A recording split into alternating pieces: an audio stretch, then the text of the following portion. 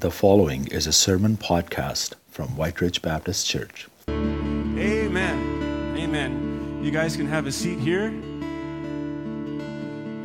Welcome. Welcome. My name is Kevin. I'm one of the pastors here at White Ridge Baptist Church, and it is so great to be able to meet together for a few of us here and a whole bunch of people online to be able to meet together for the purpose of honoring our Lord Jesus Christ. There's a song that we used to sing years and years ago that said, "Right now is the right time to praise the Lord." And that's true always. That's true every moment. And today we are here in order to bring honor to Christ. And I want to say welcome to all of you. Glad you can be part of that together with all of us. Let's begin with prayer. Father, we just sang that every heartbeat was meant for your praise. And we recognize together that you have created us for a purpose. You've allowed us to know the name of Jesus Christ, your Son, who has saved us from sin, redeemed us for the purpose of honoring his name. And I pray that today, as we continue in the book of Romans and learn from your word, I pray that you would continue to transform us, that we might burn for you more brightly. And I pray that this worship service would be completely in honor of you. Just guide our hearts, guide our thoughts, guide the words of Pastor Terry as he preaches from your word. And I pray that this would be in honor of you, all of it. Thank you, Lord, for meeting us here today. We pray this in Jesus' name. Amen. And we're going to just now hear the scripture for this morning being read by Michelle Schmidt.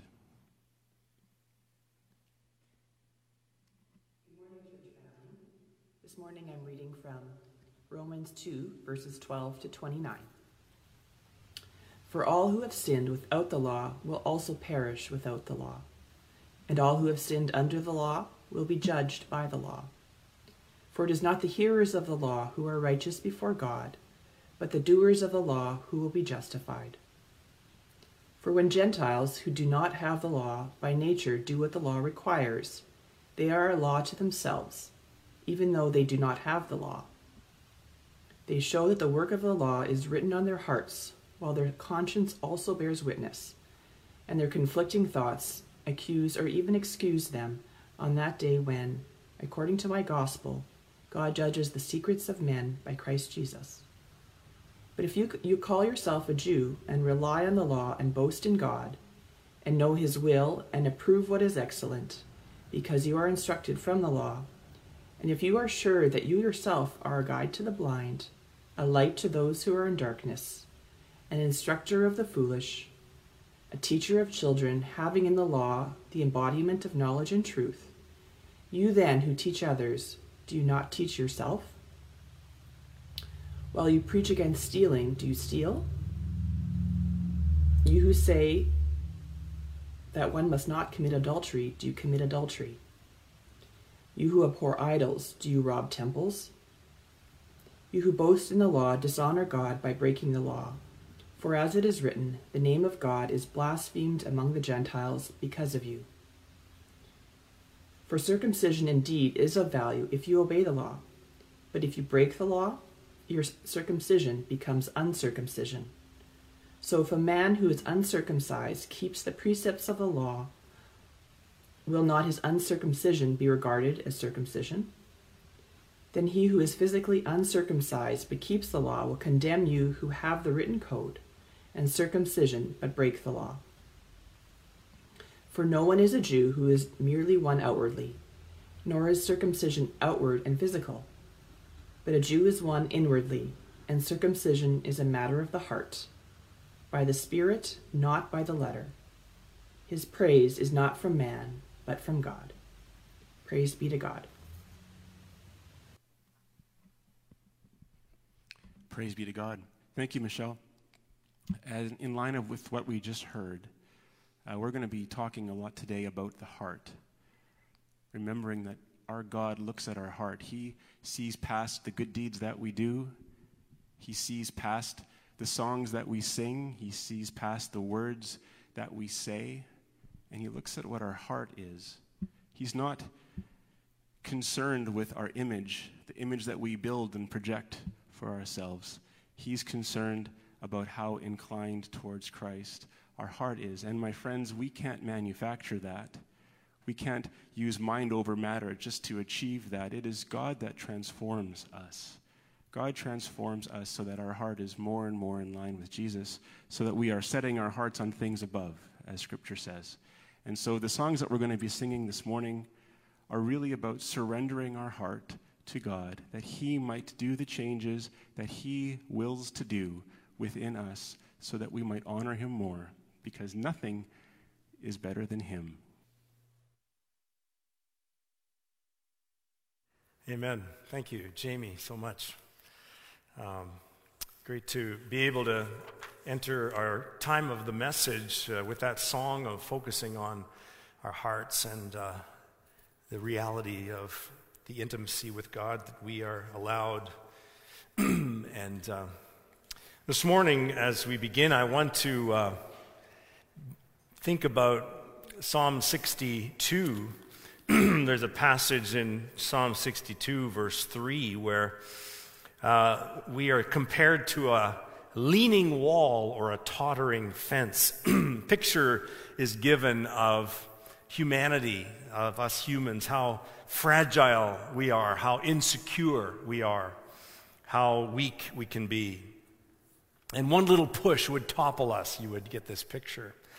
This morning we're going to be talking about our security as believers in Jesus Christ, the assurance that we have that we belong to God, that we're forgiven of our sin.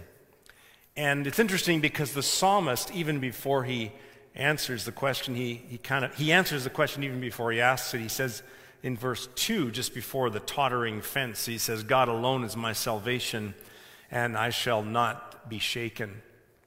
And our security comes from the grace of God, and yet we as humans have all kinds of ways of trying to impress God, trying to make our status before God one that is somewhat dependent on us.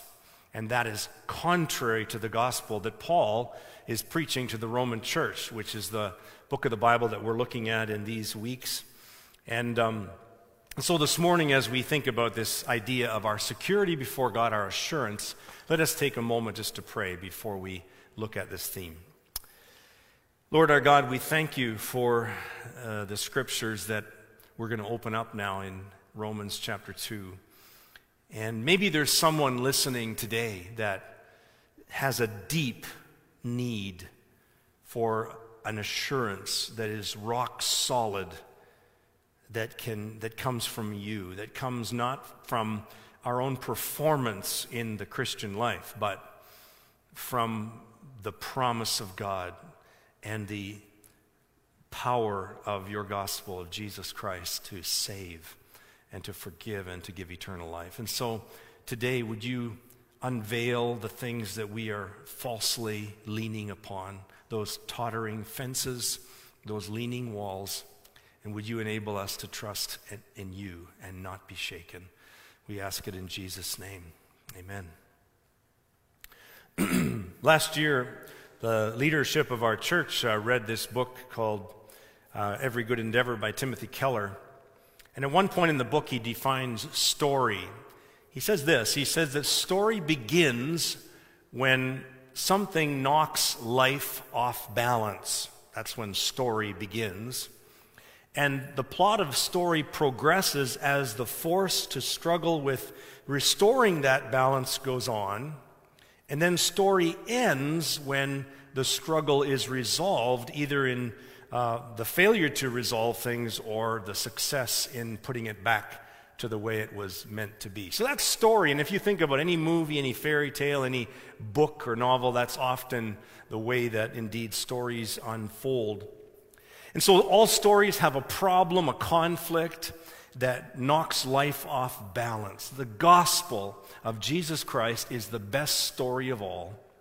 And indeed, it is not a fable. It is a true story built on fact and history. And God intended life to be a certain way. God described it in Genesis 1 and 2. And then something knocked it off balance. We read about that in Genesis 3. And then everything about putting it back on course is Genesis 4 to the very end of the Bible. as God puts it on course. And indeed, that's rather overly simplistic sounding, but it is actually the truth of the matter. Let's take a step further. Let's take the definition of story, and let's say that every philosophy, every worldview is also built on these three stages. In fact, every worldview is really answering three big primary questions. And the questions are, what is human life supposed to be like? What has knocked it off balance? And what can be done to make it right again? And I'm not suggesting that all of the philosophers and agents of new movements went into their movement thinking, oh, these are the three questions I've got to answer. But in the end, that's what they did. They answered the questions. In a book by a guy named Leslie Stevenson called 7 Theories of Human Nature, he goes through and talks about 7 theories of human nature. He describes 6 of them, and then Christianity is the last one that he puts forward. And all these prominent thinkers that had a certain way of answering these 3 questions. Plato saw our main problem as being in the physical body, as not the mind and the spirit, but the physical body. Karl Marx attributed problems to unjust economical systems in life. Sigmund Freud believed it was inner conflicts between our desire and conscience. Jean-Paul Sartre thought it was not realizing that we are actually completely free. B.F. Skinner, the behavioral guy, was thinking that it was completely, our society is determined and we need to set free of that somehow. And the evolutionist Konrad Lorenz blamed our innate aggression upon our evolutionary past. And so all 6 of these guys and their philosophies are really answering the 3 questions, whether they set about to do so or not. The Christian worldview is actually quite simple and quite different than all the others. The Christian worldview is like this. God said the whole world is good. Remember every time he made something, every day he said, and it is good. And it is really good. And then it is not good for man to be alone, and so on. The world was made good. The second question answered is that the whole world is fallen, Genesis 3 and onward. And then the third question is answered by saying that the whole world is going to be redeemed. That's the message of the Bible. That's the message of Jesus Christ. The whole world is going to be redeemed from its fallenness. It will be recreated in Jesus Christ. It will be restored. The image of God in humanity will be, but also all of creation is groaning and waiting for all the sons of God to be revealed that way. Leslie Stevenson, the same author, about Christianity writes this. He says, if God has made man for fellowship with himself, and if man has turned away and broken this relationship, then only God can forgive and restore the relationship. He comes to a right conclusion about the gospel. And so, whereas folks like Plato, Marx, and Freud locate the problem, question 2, the problem is in something in the world. You know, whether it's the greedy capitalists, Karl Marx would say, that's our problem. Or Sigmund Freud would say, all those moralists and religious folk that impose these ideas on us. No. And the Bible comes along, Christ comes along and says, no. The problem is actually within us as fallen creatures. Sin has entered the world. And the answer and the solution is found in the perfect man, the perfect God-man, Jesus Christ, his sacrifice on the cross, and the entire story narrative that is meant to restore what has been broken. Now, you might ask, how does this relate to our study of Romans? Well, Paul, from the very beginning, has, after introducing the gospel in the first 17 verses, starts in chapter 1, verse 18, to build a case And the case is being built against humans. He's saying all of us are without excuse. We stand guilty before a holy God, and there's got to be a solution. And in chapter 3, he's going to come to that solution. He's going to say, God's going to provide the solution. Don't you try to fix it yourself. You're not a self-improvement project. And so Paul is saying, he starts in chapter 1 by talking about the gross sins, the more obvious sins of the flesh. Goes into chapter 2 and he talks about the more refined sins, the religiosity, the hypocrisy, the self-righteousness. Paul is going to end by saying, all have sinned and fall short of the glory of God. Chapter 3, verse 21, right? That's where he's going toward. But before he can get there to present God's solution, the answer to question number 3, he has to clear away all that rubble of religiosity, of self-righteousness, of people who are actually in the Jewish tradition or in the church of Jesus Christ thinking, I really don't need as much grace as some of these other folks. And that's what Paul is addressing in Romans chapter 2. That's why last week I called my sermon, The Great Leveler of All People. That's what the gospel does. And today the message is called The Many Faces of False Security. The many faces of false security. So Paul is writing the church at Rome, and in that writing he is addressing both Jewish Christians and Gentile Christians. But the Jewish Christians are more the ones being addressed in chapter 2 because he is having to address this sense of entitlement that they had. He's having to address this portfolio they brought to the church, this pedigree, this posturing before God, this privilege of being far above all the other Gentile believers that were coming out of paganism and polytheistic belief. And so Paul is saying, hey, whoa, just a second. Don't you be leaning against that fence. Don't you be putting your weight on that wall, because only one wall will survive. So there's 3 types of false security that I would like to unravel with you from chapter 2, and beginning in verse 12, Paul addresses the first one, which is a security that arises from ignorance of the law. Verse 12, it says this, those who have sinned without the law, who is he talking about? The Gentile believers. Those who have sinned without the law will perish without the law. And then he goes on, he says, those who have sinned under the law, that's the Jewish believers, well, they'll be judged by the law.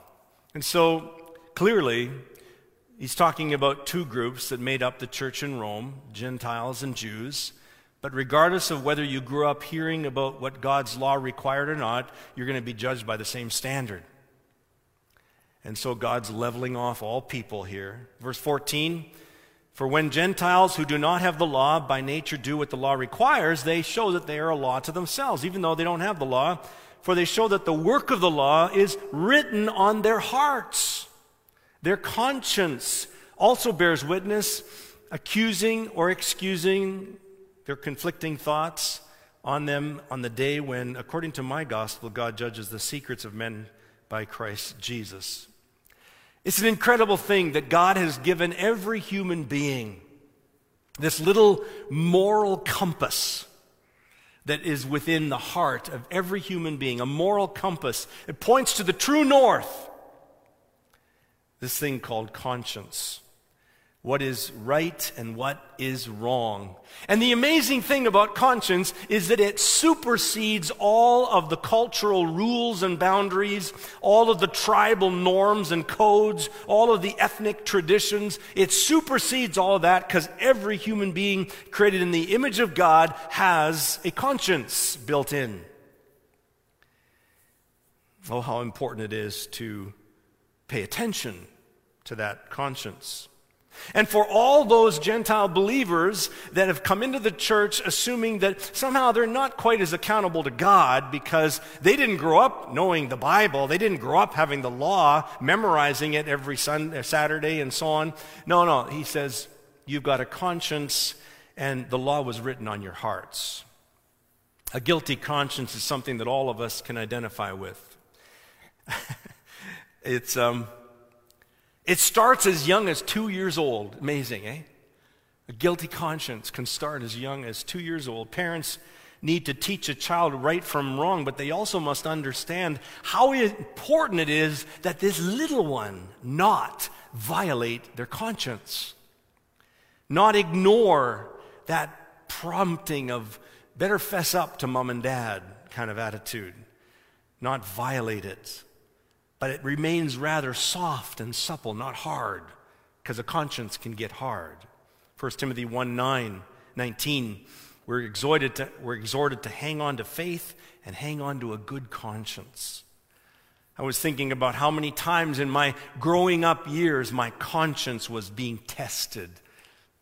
I remember when I was younger, every summer I would take swimming lessons. I might have told you this story. And every summer for 3 or 4 years in a row, I failed swimming lessons. Now, all you had to do to pass the first beginner swimming lessons was not drown. I didn't drown, but what I would do is I didn't stay on top of the water. I'd dive down, hold my breath, and get to wherever the instructor was telling me to go. And I think it was the 3rd or 4th year in, I was ashamed. And so I actually convinced my brother on the way home from swimming lessons to tell my parents that they ran out of badges, but that I'd passed. Well, my conscience bothered me. Not enough to fess up right away, but... And even earlier than that, I think I might have been 7 or 8 years old, 6 or 7 or 8 years old. And I remember writing on the dining room chairs of my parents' home, and I noticed that the pencil would poke through the paper and it made a popping sound. I thought, oh, that was kind of cool.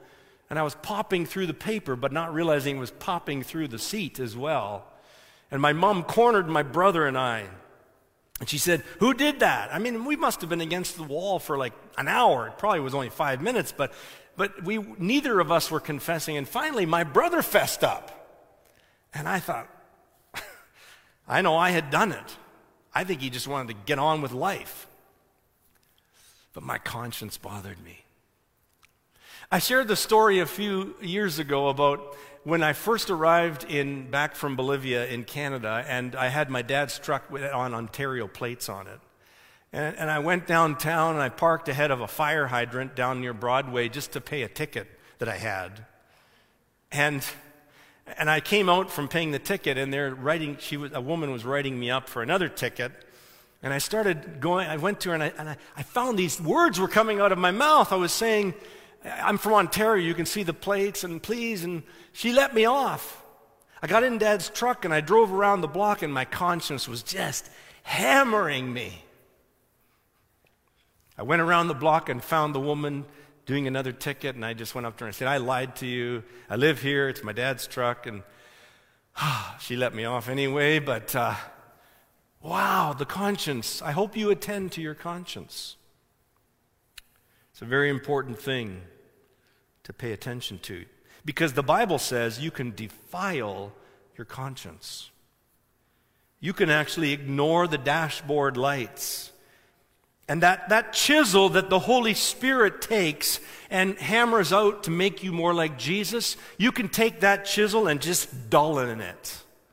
So that when Holy Spirit comes along and starts trying to make you like Jesus, it's not working the same way. Why? Because you have allowed your conscience to get hard, dull, ineffective. And so attend to your conscience. So this first false security that Romans 2 is talking about is about those believers who felt that they were not as responsible before God because they didn't grow up in a Christian home or a Jewish home that knew the law. They didn't grow up knowing about God. They somehow have given themselves a pass. You know, they're not as trained in religion as others. They had no knowledge growing up. And perhaps some of you listening today have excused yourself. You've given yourself a pass, thinking that because your parents didn't instruct you in God's ways, because you came into faith later in life, that you're not as responsible. And God says, no, that's not true. I've given you light in your conscience, but I've also given you light right now. Are you walking in the light that God has given you? That's what God would say today. The next kind of false security is starting in verse 17. Paul addresses a security that arises from over-reliance on the law. He says, "But if you call yourself a Jew and rely on the law and boast in God and know His will and approve what is excellent because you are instructed from the law." You notice that Paul is switching the focus now from the Gentile believers to the Jewish believers who do know the law. And he is now talking to the ones who rely very heavily on the law. Notice he says, you call yourself a Jew. Interesting language. The word Jew, remember, is derived from the tribe of Judah. And the word Judah means praised. Now, it was meant to be that you are for the praise of God, but a lot of the Jewish believers throughout the ages had come to see that they were praised. They were the Jews. They were God's chosen people. And if you know the history of the Jewish people, I want you to know Paul is writing at a time when already for 100 years they had been subjugated to the Roman domination, oppressed by Rome. Prior to that, it was oppression under Greece. And if you go back in their history, it was under Egypt, it was under Assyria, it was under Babylon. The people of the Jewish people have had oppression throughout the ages. And the amazing thing about that is that as in spite of the oppression, they knew that they were, from the time of Abraham, God's chosen people. And they carried in their bosom this sense of being favored and God's chosen people. And a spiritual pride had evolved by the time of the New Testament church. Even for those who were Jewish believers and recognized Jesus as Messiah, they still came into the church with that pedigree, that pride. They took their pedigree with them to church and looked down at the Gentile believers. And part of that pride was related to the fact that through Moses, they got the law of God.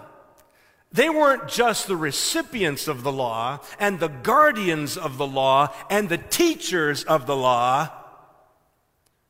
They were the ones that knew it the best, obeyed it the most. And there was pride. We can do the same with the Bible. In fact, in history, some of the rabbis taught the Jewish people that to learn facts about the law and to memorize it was sufficient to pleasing God. Do you see the danger here? And they prided themselves. And so read now, with that in mind, read verse 19 with me.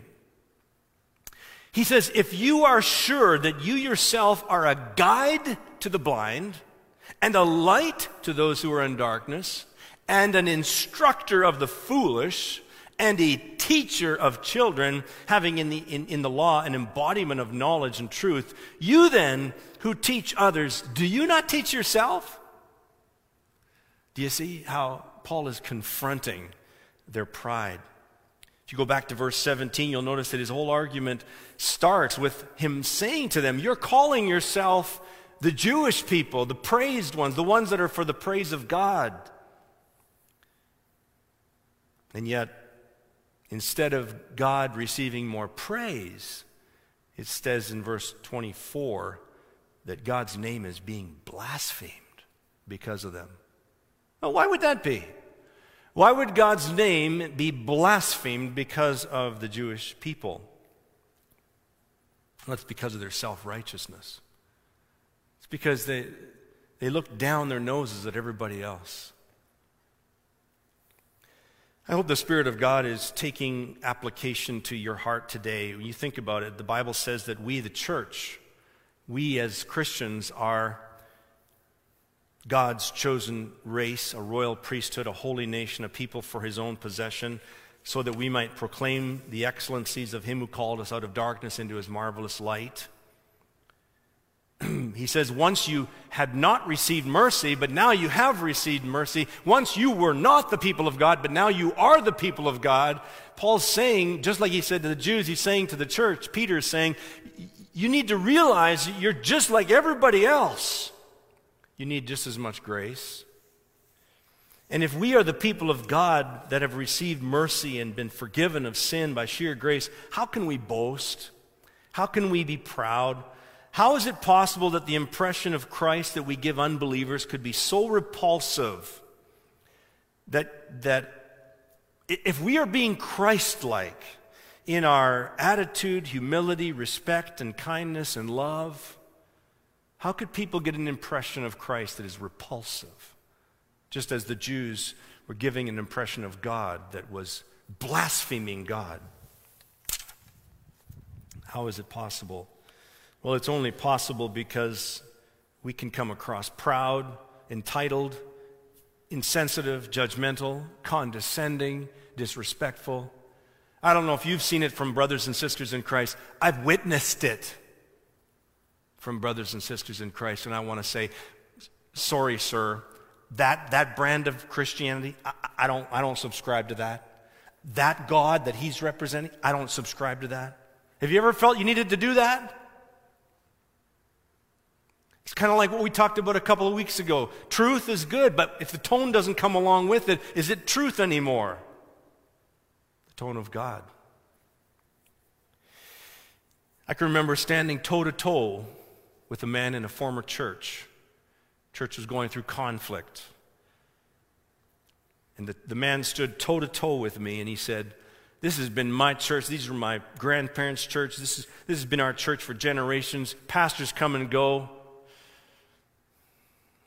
And I just said, this isn't your church or my church. This is the Lord's church. Spiritual pride can take all kinds of shapes. But God has no grandchildren. And every one of us come at the same place to God. And it doesn't matter our pedigree, our parents, our background, our past. God is not impressed with your knowledge of the Bible, your church attendance, your service.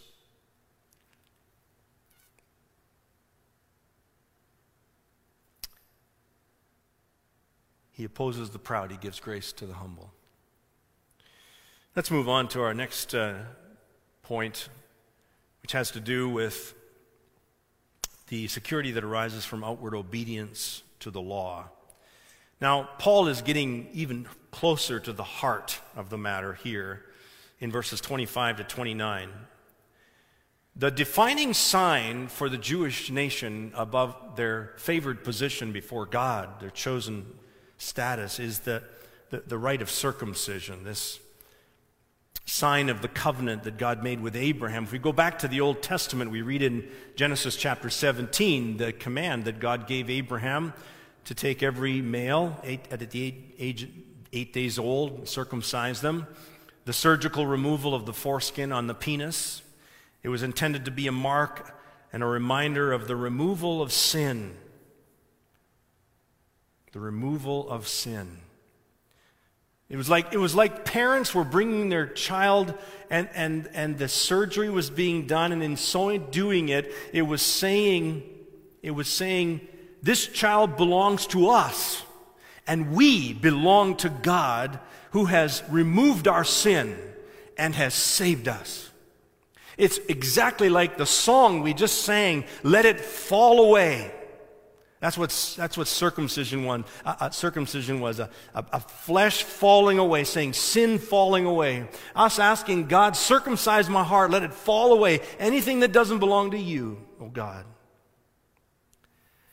And so in the scripture, though, obviously God never intended the outward rite of it, the outward performance of it, the external surgery to be the big idea. It was the internal idea. That's why Moses in Deuteronomy chapter 30 verse 6, he says, "And the Lord your God will circumcise your heart and the heart of your offspring, so that you will love the Lord your God with all your heart and with all your soul, and that you may live."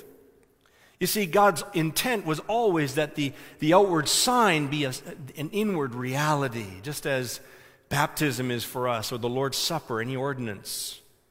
But like so many external customs, rituals, or practices, they lose their meaning over time if we're not careful. And that happened to circumcision. The outward act became more important than the inward reality. In fact, by the time of Paul, it had become almost superstitious. Some of the rabbis taught that no circumcised Jewish man would ever possibly see hell, just by virtue of the physical circumcision. The Midrash, which was an ancient commentary on Old Testament Hebrew scripture, the Midrash actually said this: God swore to Abraham that no one who was circumcised would be sent to hell, because Abraham sits before the gates of hell and never allows any circumcised Israelite to enter. I mean, just sad. Outward religious externalism, conformity, and it never really washes with God.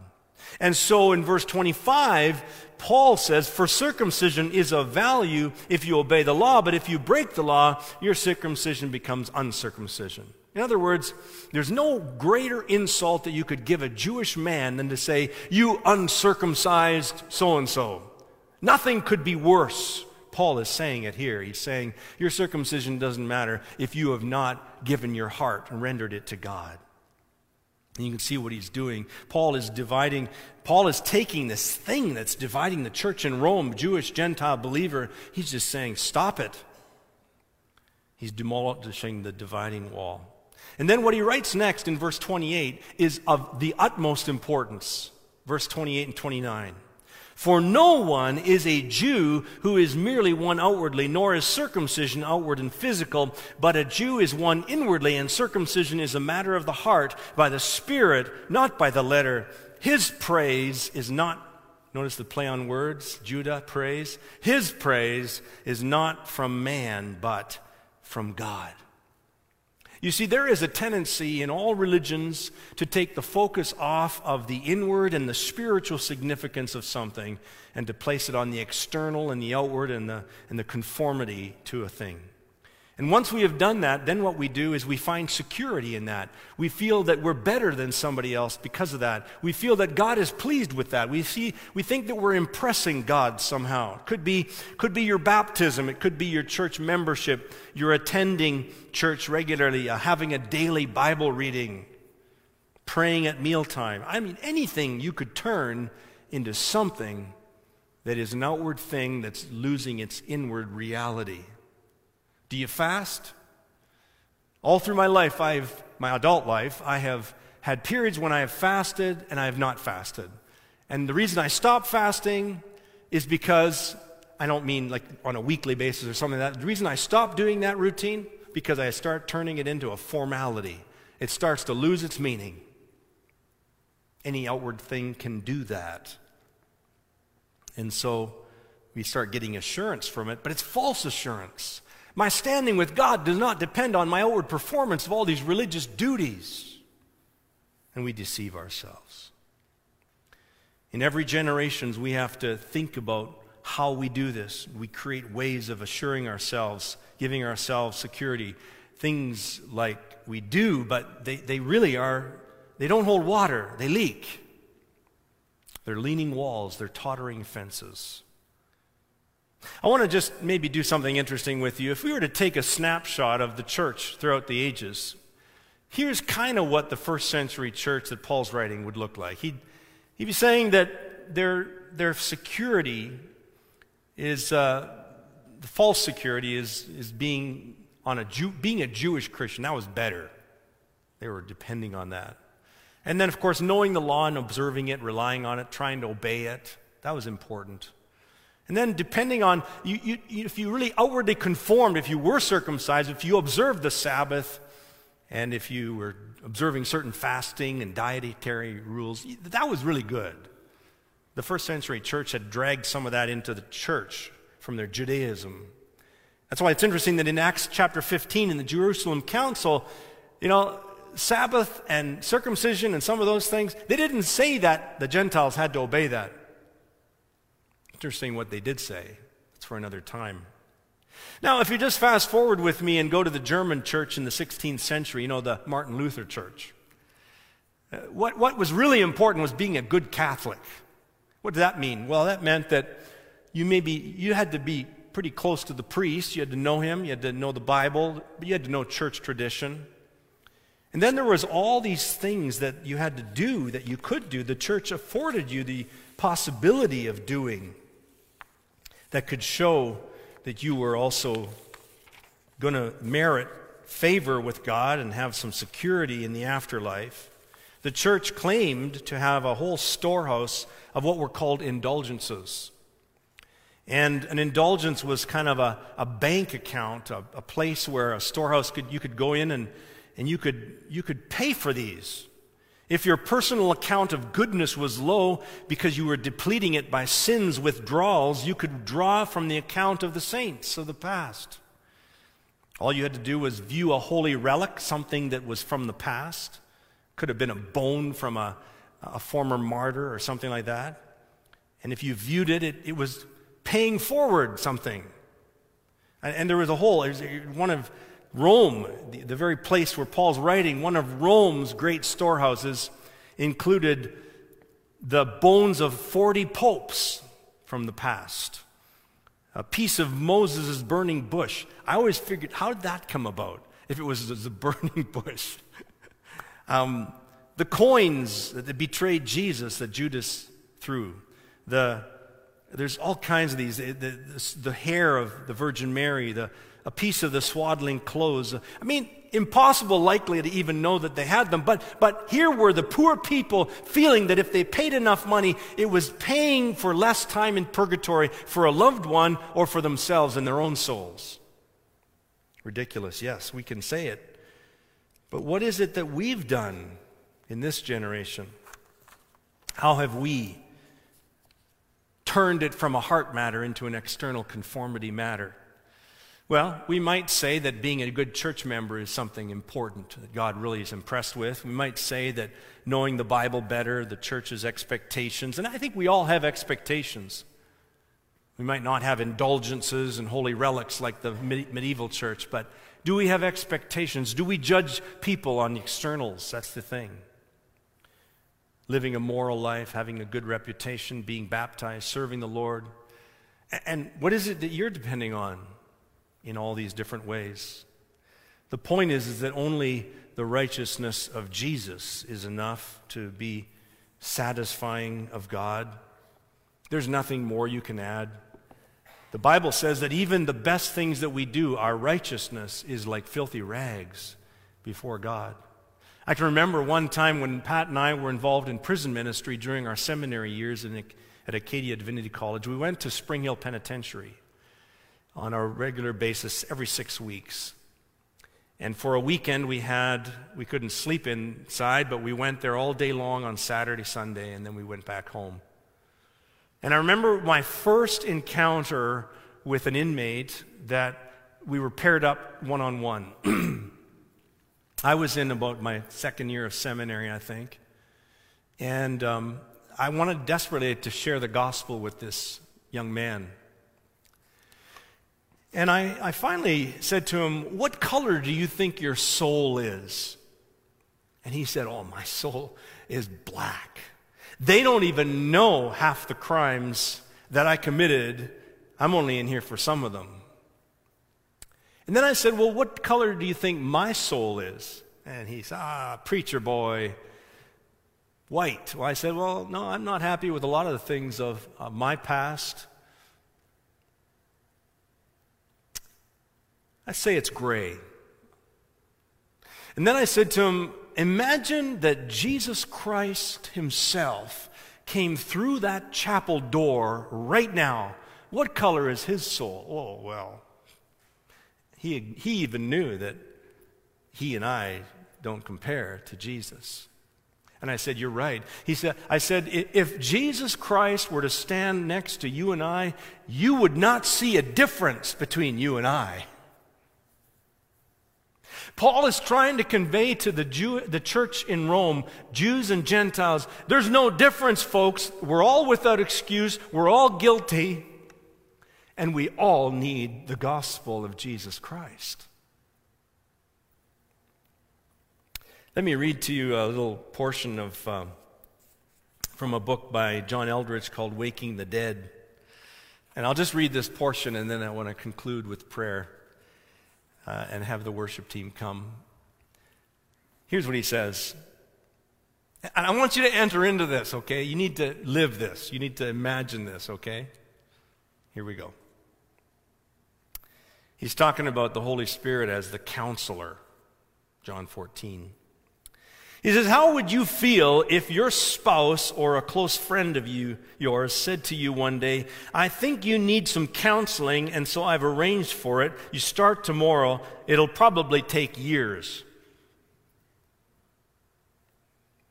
I've got $5 that says you'd get more than a little bit defensive, he says. The combination of our pride, I don't need any therapy, and the fact that it is becoming a profession has kept most of us from realizing that, in fact, we all do need counseling. All of us. And that's why Jesus called the Holy Spirit the counselor. And he said to us that he made it clear, in fact, we apparently need quite a lot of counsel. The Spirit isn't just stopping in to give us a tune-up or an annual checkup. He has come to stay. He'll be with you forever, it says. Amen. Let's pray. Our God, we acknowledge that our hearts always are in need of tune-ups, that we don't need just a little adjustment, that our hearts are idol-making factories, that our hearts are darkened by sin's understanding, that we have within us a bosom of pride, of pedigree, of thinking that somehow we're better than the next person. We have some way of posturing before you that somehow excuses our sin, even though our conscience might dictate an accusation. Lord, we have ways of propping up a righteousness before you, and it's all a straw house, Lord. It's all going to burn. It's a leaning wall. It's a tottering fence. We ask you, God, would you by your Holy Spirit counsel us in our hearts? Counsel us in our hearts to see what we have done, to be proud before you, and take it down, deconstruct it, demolish it, Lord. Clear away the rubble so that when we get into the message of the gospel in chapter 3 of Romans, we'll start to see more of the beauty of it and of our incredible need of it. We ask you in Jesus' name. Amen. Thank you, Lord. Thank you, Lord, for your truth. I thank you for freedom. It is freeing to us when we are reminded that it is you who have saved us. It is you who has set us free. It is because of you that we have life, and you have saved us and freed us so that we can praise you. And that is our joy. And so we thank you for all of those things, Lord, and we thank you for your Holy Spirit, this wonderful counselor in us, who was doing real work so that, again, we can live more freely, not having to depend on our pride, not having to depend on our image, not having to depend on our reputation or our work or our deeds, not having to have the stress and the anxiety of relying on these things, because you have done the work and you are continuing to free us so that we can live in a way that honors you and a way that gives us the most joy in walking with you. Thank you, Lord, for meeting us here. I thank you for what you've taught us. I pray that you'd bless each one of us here in this room, at home and living rooms. I pray that you would bless your church, your spiritual kingdom, for the glory of Jesus Christ. We pray this in Jesus' name. Amen. Have a wonderful day.